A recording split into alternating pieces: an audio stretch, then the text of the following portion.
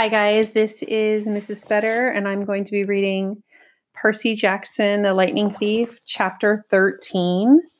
I Plunge to My Death. We spent 2 days on the Amtrak train, heading west through the hills, over rivers, past amber waves of grain. We weren't attacked once, but I didn't relax. I felt that we were traveling around in a display case, being watched from above and maybe from below, that something was waiting for the right opportunity. I tried to keep a low profile because my name and picture were splattered all over the front pages of the several East Coast newspapers. The Trenton Register News showed a photo taken by a tourist as I got off the Greyhound bus. I had a wild look in my eyes. My sword was a metallic blur in my hands. It might have been a baseball bat or a lacrosse stick. The picture's caption read, 12-year-old Percy Jackson, wanted for questioning in the Long Island disappearance of his mother 2 weeks ago, is shown here fleeing from the bus where he accosted several elderly female passengers. The bus exploded on an East New Jersey roadside shortly after Jackson fled the scene. Based on eyewitness accounts, police believe the boy may be traveling with 2 teenagers accomplices. His stepfather, Gabe Ugliano, has offered a cash reward for information leading to his capture. Don't worry, Annabeth told me. Mortal police could never find us. But she didn't sound so sure. The rest of the day I spent alternating pacing the length of the train because I had a really hard time sitting still or looking out the windows. Once I spotted a family of centaurs galloping across a wheat field, bows at the ready as they hunted lunch. The little boy centaur, who was the size of a second grader on a pony, caught my eye and waved. I looked around the passenger car, but nobody else noticed. The adult riders all had their faces buried in a laptop, computers, or magazines. Another time, toward evening, I saw something huge moving through the woods. I could have sworn it was a lion, except that lions don't live wild in America. And this thing was the size of a Hummer. Its fur glinted gold in the evening light. And then it leapt through the trees and was gone. Our reward money for returning Gladiola, the poodle, had only been enough to purchase tickets as far as Denver. We couldn't get berths in the sleeper car, so we dozed in our seats. My neck got stiff. I tried not to drool in my sleep since Annabeth was sitting right next to me. Grover kept snoring and bleating and waking me up. Once he shuffled around and his fake foot fell off. Annabeth and I had to stick it back on before any of the other passengers noticed. So, Annabeth asked me, once we'd gotten Grover's sneaker readjusted, who wants your help? What do you mean? When you were asleep just now, you mumbled, I won't help you. Who were you dreaming about? I was reluctant to say anything. It was the second time I dreamed about the evil voice from the pit. But it bothered me so much I finally told her. Annabeth was quiet for a long time. That doesn't sound like Hades. He always appears on a black throne and he never laughs. He offered my mother in trade. Who else could do that? I guess if he meant help me rise from the underworld, if he wants war with the Olympians. But why ask you to bring him the Master Bolt if he already has it? I shook my head, wishing I knew the answer. I thought about what Grover had told me, that the Furies on the buses seemed to have been looking for something. Where is it? Where? Maybe Grover sensed my emotions. He snorted in his sleep, muttered something about vegetables, and turned his head. Annabeth readjusted his cap so it covered his horns.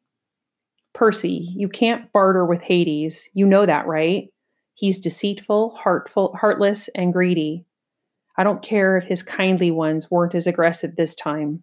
This time, he asked. You mean you run into them before? Her hand crept up to her necklace. She fingered a glazed white bead painted with the image of a pine tree, one of her clay end-of-summer tokens.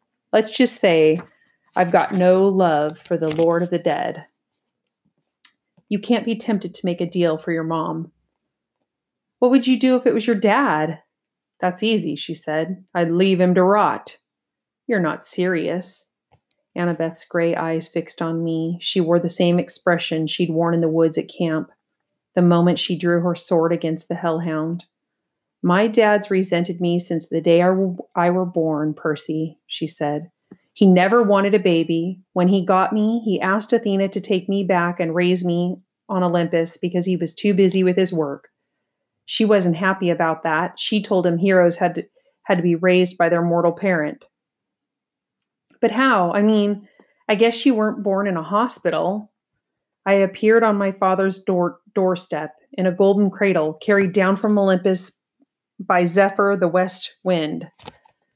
You think my dad would remember that as a miracle, right? Like maybe he'd take some digital photos or something, but he always talked about my arrival as if it were the most inconvenient thing that had ever happened to him. When I was 5, he got married and totally forgot about Athena. He got a regular mortal wife. He had 2 regular mortal kids, and he tried to pretend I didn't exist. I stare out the train window. The lights of the sleeping town were drifting by. I wanted to make Annabeth feel better, but I didn't know how. My mom married a really awful guy, I told her. Grover said she did it to protect me, to hide me in the scent of a human family. Maybe that's what your dad was thinking. Annabeth kept wearing her necklace. She was pinching the gold collage ring that hung with the beads. It occurred to me that the ring must be her father's. I wondered why she wore it if she hated him so much. He doesn't care about me, she said. His wife, my stepmom, she treated me like a freak. She wouldn't let me play with her children. My dad went along with her. Whenever something dangerous happened, something with monsters, they would both look at me resentfully. Like, how dare you put our family at risk? Finally, I took the hint. I wasn't wanted and I ran away. How old were you? Same age as when I started at camp, 7. But you couldn't have gotten all the way to Half-Blood Hill by yourself. Not alone, no. Athena watched over me, guided me toward help. I made a couple of unexpected friends who took care of me, for a short time anyway. I wanted to ask what happened, but Annabeth seemed lost in sad memories, so I listened to the sound of Grover snoring and gazed out the train window as the dark fields of Ohio raced by. Toward the end of our second day on the train, June 13th, 8 days before the summer solstice, we passed through some golden hills over the Mississippi River and into St. Louis. Annabeth craned her neck to see the gateway arch, which looked to me like a huge shopping mall handle stuck on the city. I want to do that, she sighed. What? I asked. Build something like that. You ever see the Parthenon, Percy? Only in pictures. Someday I'm going to see it in person. I'm going to build the greatest monument to the gods ever. Something that'll last 1,000 years. I laughed. You? An architect? I don't know why, but I found it funny. Just the idea of Annabeth trying to sit quietly and draw all day. Her cheeks flushed. Yes, an architect. Athena expects her children to create things, not just tear them down like a certain god of earthquakes I could mention. I watched the churning brown water of the Mississippi below. Sorry, Annabeth said. That was mean. Can't we work together a little? I pleaded. I mean, didn't Athena and Poseidon ever cooperate? Annabeth had to think about it. I guess the chariot, she said tentatively. My mom invented it, but Poseidon created horses and out of the crests of waves, so they had to work together to make it complete. Then we can cooperate too, right? We rode into the city, Annabeth watching the arch disappear behind the hotel. I suppose, she said at last. We pulled onto the Amtrak station downtown. The intercom told us we'd have a 3-hour layover before departing from Denver. Grover stretched before he was even fully awake, and he said, Food? Come on, goat boy, Annabeth said. Sightseeing. Sightseeing? The Gateway Arch, she said. This may be my only chance to ride to the top. Are you coming or not? Grover and I exchanged looks. I wanted to say no, but I figured that if Annabeth was going, we couldn't very well let her go alone. Grover shrugged. As long as there's a snack bar without monsters. The arch was about a million. The arch was about a mile from the train station. Late in the day, the lines to get in weren't that long. We threaded our way through the underground museum, looking at covered wagons and other junk from the 1800s. It wasn't all that thrilling, but Annabeth kept telling us interesting facts about how the arch was built, and Grover kept passing me jelly beans. So I was okay. I kept looking around, though, at the other people in line. You smell anything? I murmured to Grover. He took his nose out of the jelly bean bag long enough to sniff. Underground? He said distastefully. Underground air always smells like monsters. Probably doesn't mean anything. But something felt wrong to me. I had a feeling we shouldn't be here. Guys, I said, you know the gods, symbols of power? Annabeth had been in the middle of reading about the construction equipment used to build the arch, but she looked over. Yeah? Well, Hade, Grover cleared his throat. We're in a public place. You mean our friend downstairs? Yeah, right, I said. Our friend way downstairs. Doesn't he have a hat like Annabeth's? You mean the Helm of Darkness? Annabeth said. Yeah, that's his symbol of power. I mean, it next to his seat during the Winter Solstice Council meeting. I saw it. He was there? I asked. She nodded. It's the only time he's allowed us to visit Olympus, the darkest day of the year. But his helm is a lot more powerful than my invisibility hat. If what I heard is true, it allows him to become darkness, Grover confirmed. He can melt into a shadow or pass through walls. He can't be touched or seen or heard. And he can radiate fear so intense it can drive you insane or stop your heart. Why do you think all rational creatures fear the dark? But then, how do we know he's not here right now watching us? I asked. Annabeth and Grover exchanged looks. We don't, Grover said. Thanks, that makes me feel a lot better, I said. Got any blue jelly beans left? I'd almost mastered my jumpy nerves when I saw the tiny little elevator car we were going to ride to the top of the arch, and I knew I was in trouble. I hate confined places. They make me nuts. We got shoehorned into the car with this big fat lady and her dog, a chihuahua with a rhinestone collar.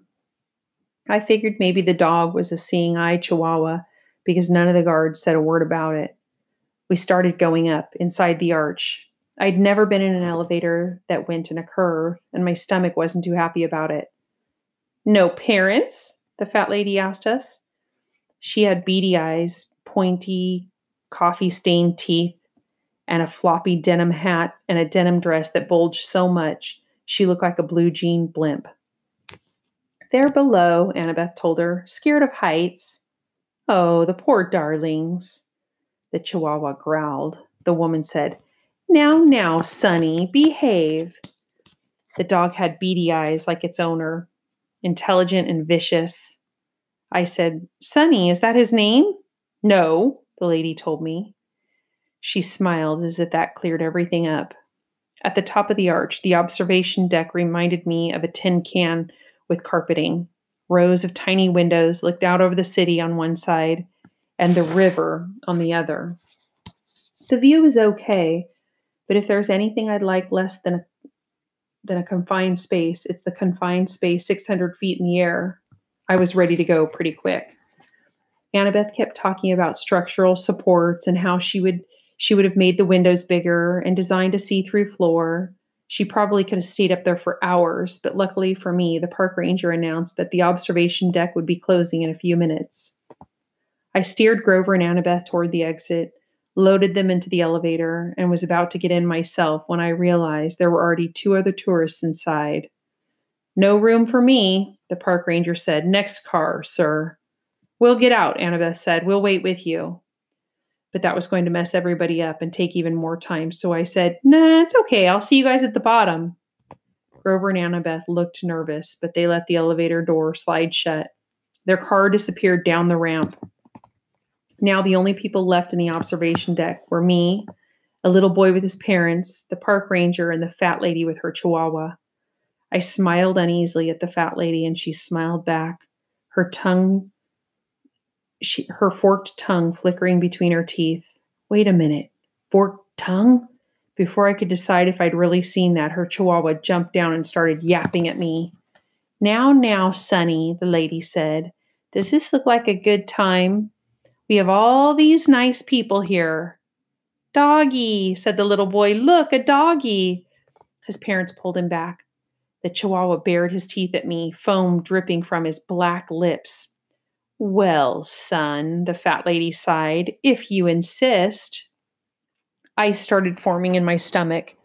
Did you just call that chihuahua your son? Chimera, dear, the fat lady corrected. Not a chihuahua. It's an easy mistake to make. She rolled up her denim sleeves, revealing the skin of her arms, and it was scaly and green. And when she smiled, I saw her teeth were fangs. The pupils of her eyes were sideways slits like reptiles. The chihuahua barked louder, and with each bark, it grew, first to the size of a Doberman, then a lion, and then a bark that became a roar. The little boy screamed. His parents pulled him back toward the exit, straight into the park ranger, who stood paralyzed, gaping at the monster. The chimera was now so tall, its back rubbed against the roof. It had the head of a lion with the blood-caked mane, the body and hooves of a giant goat, and a serpent for a tail, a 10-foot-long diamond back growing right out of its shaggy behind. The rhinestone dog collar still hung around its neck, and the plate-sized dog tag was now easy to read. Chimera, rabid, fire-breathing, poisonous, if found called Tartarus, extension 954. I realized I hadn't even uncapped my sword. My hands were numb. I was 10 feet away from the chimera's bloody maw, and I knew that as soon as I moved, the creature would lunge. The snake lady made a hissing noise that might have been a laughter. Be honored, Percy Jackson. Lord Zeus rarely allows me to test a hero with one of my brood, for I am the mother of monsters, the terrible Echidna. I stared at her, and all I could think to say was, Isn't that a kind of anteater? She howled, her reptilian face turned brown and green with rage. I hate it when people say that. I hate Australia. Naming that ridiculous animal after me. For that, Percy Jackson, my son shall destroy you. The chimera charged, its lion's teeth gnashing. I managed to leap aside and dodge the bite. I ended up next to the family at the park ranger, who were all screaming now, trying to pry open the emergency exit doors. I couldn't let them get hurt. I uncapped my sword and ran to the other side of the deck and yelled, Hey, Chihuahua! The chimera turned faster than I would have thought possible.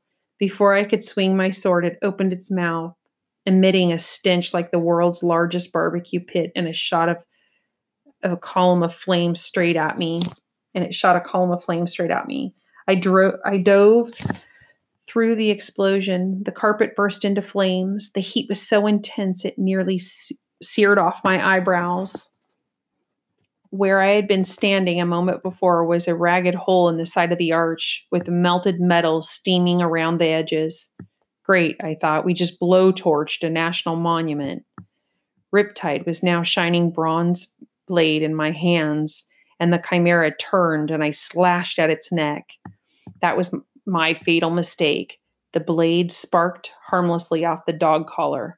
I tried to regain my balance, but I was so worried about defending myself against the fiery lion's mouth, I completely forgot about the serpent's tail, and it whipped around and sank its fangs into my calf. My whole leg was on fire.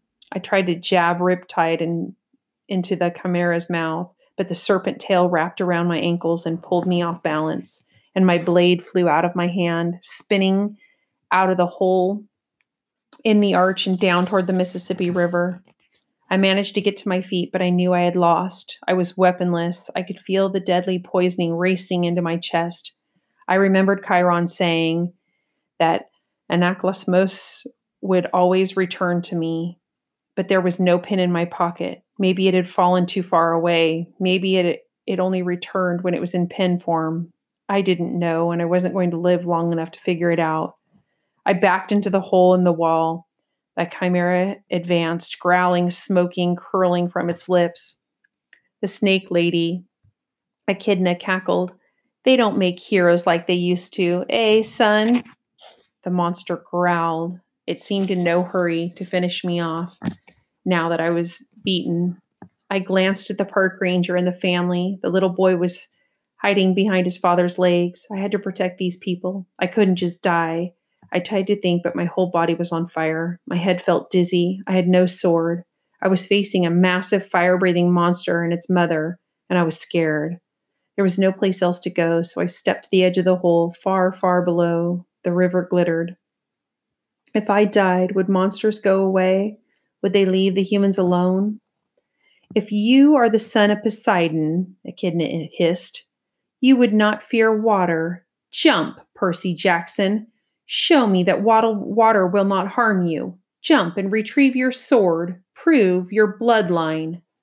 Yeah, right, I thought. I read somewhere that jumping into water from a couple stories up was like jumping onto solid asphalt. From here, I'd splatter on impact.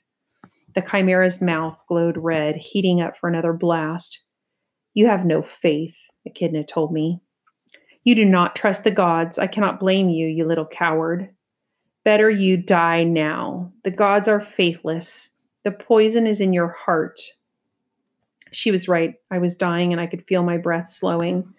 Nobody could save me, not even the gods. I backed up and I looked down at the water. I remembered the warm glow of my father's smile when I was a baby. He must have seen me. He must have visited when I was in my cradle. I remembered the swirling green trident that had appeared above my head the night of Capture the Flag when Poseidon had claimed me as his son. But this wasn't the sea. This wasn't the Mississippi, dead center of the USA. There was no sea god here. Die, faithless one, Echidna rasped, and the chimera sent a column of flame toward my face. Father, help me, I prayed. I turned and jumped, my clothes on fire, poison coursing through my veins, and I plummeted toward the river.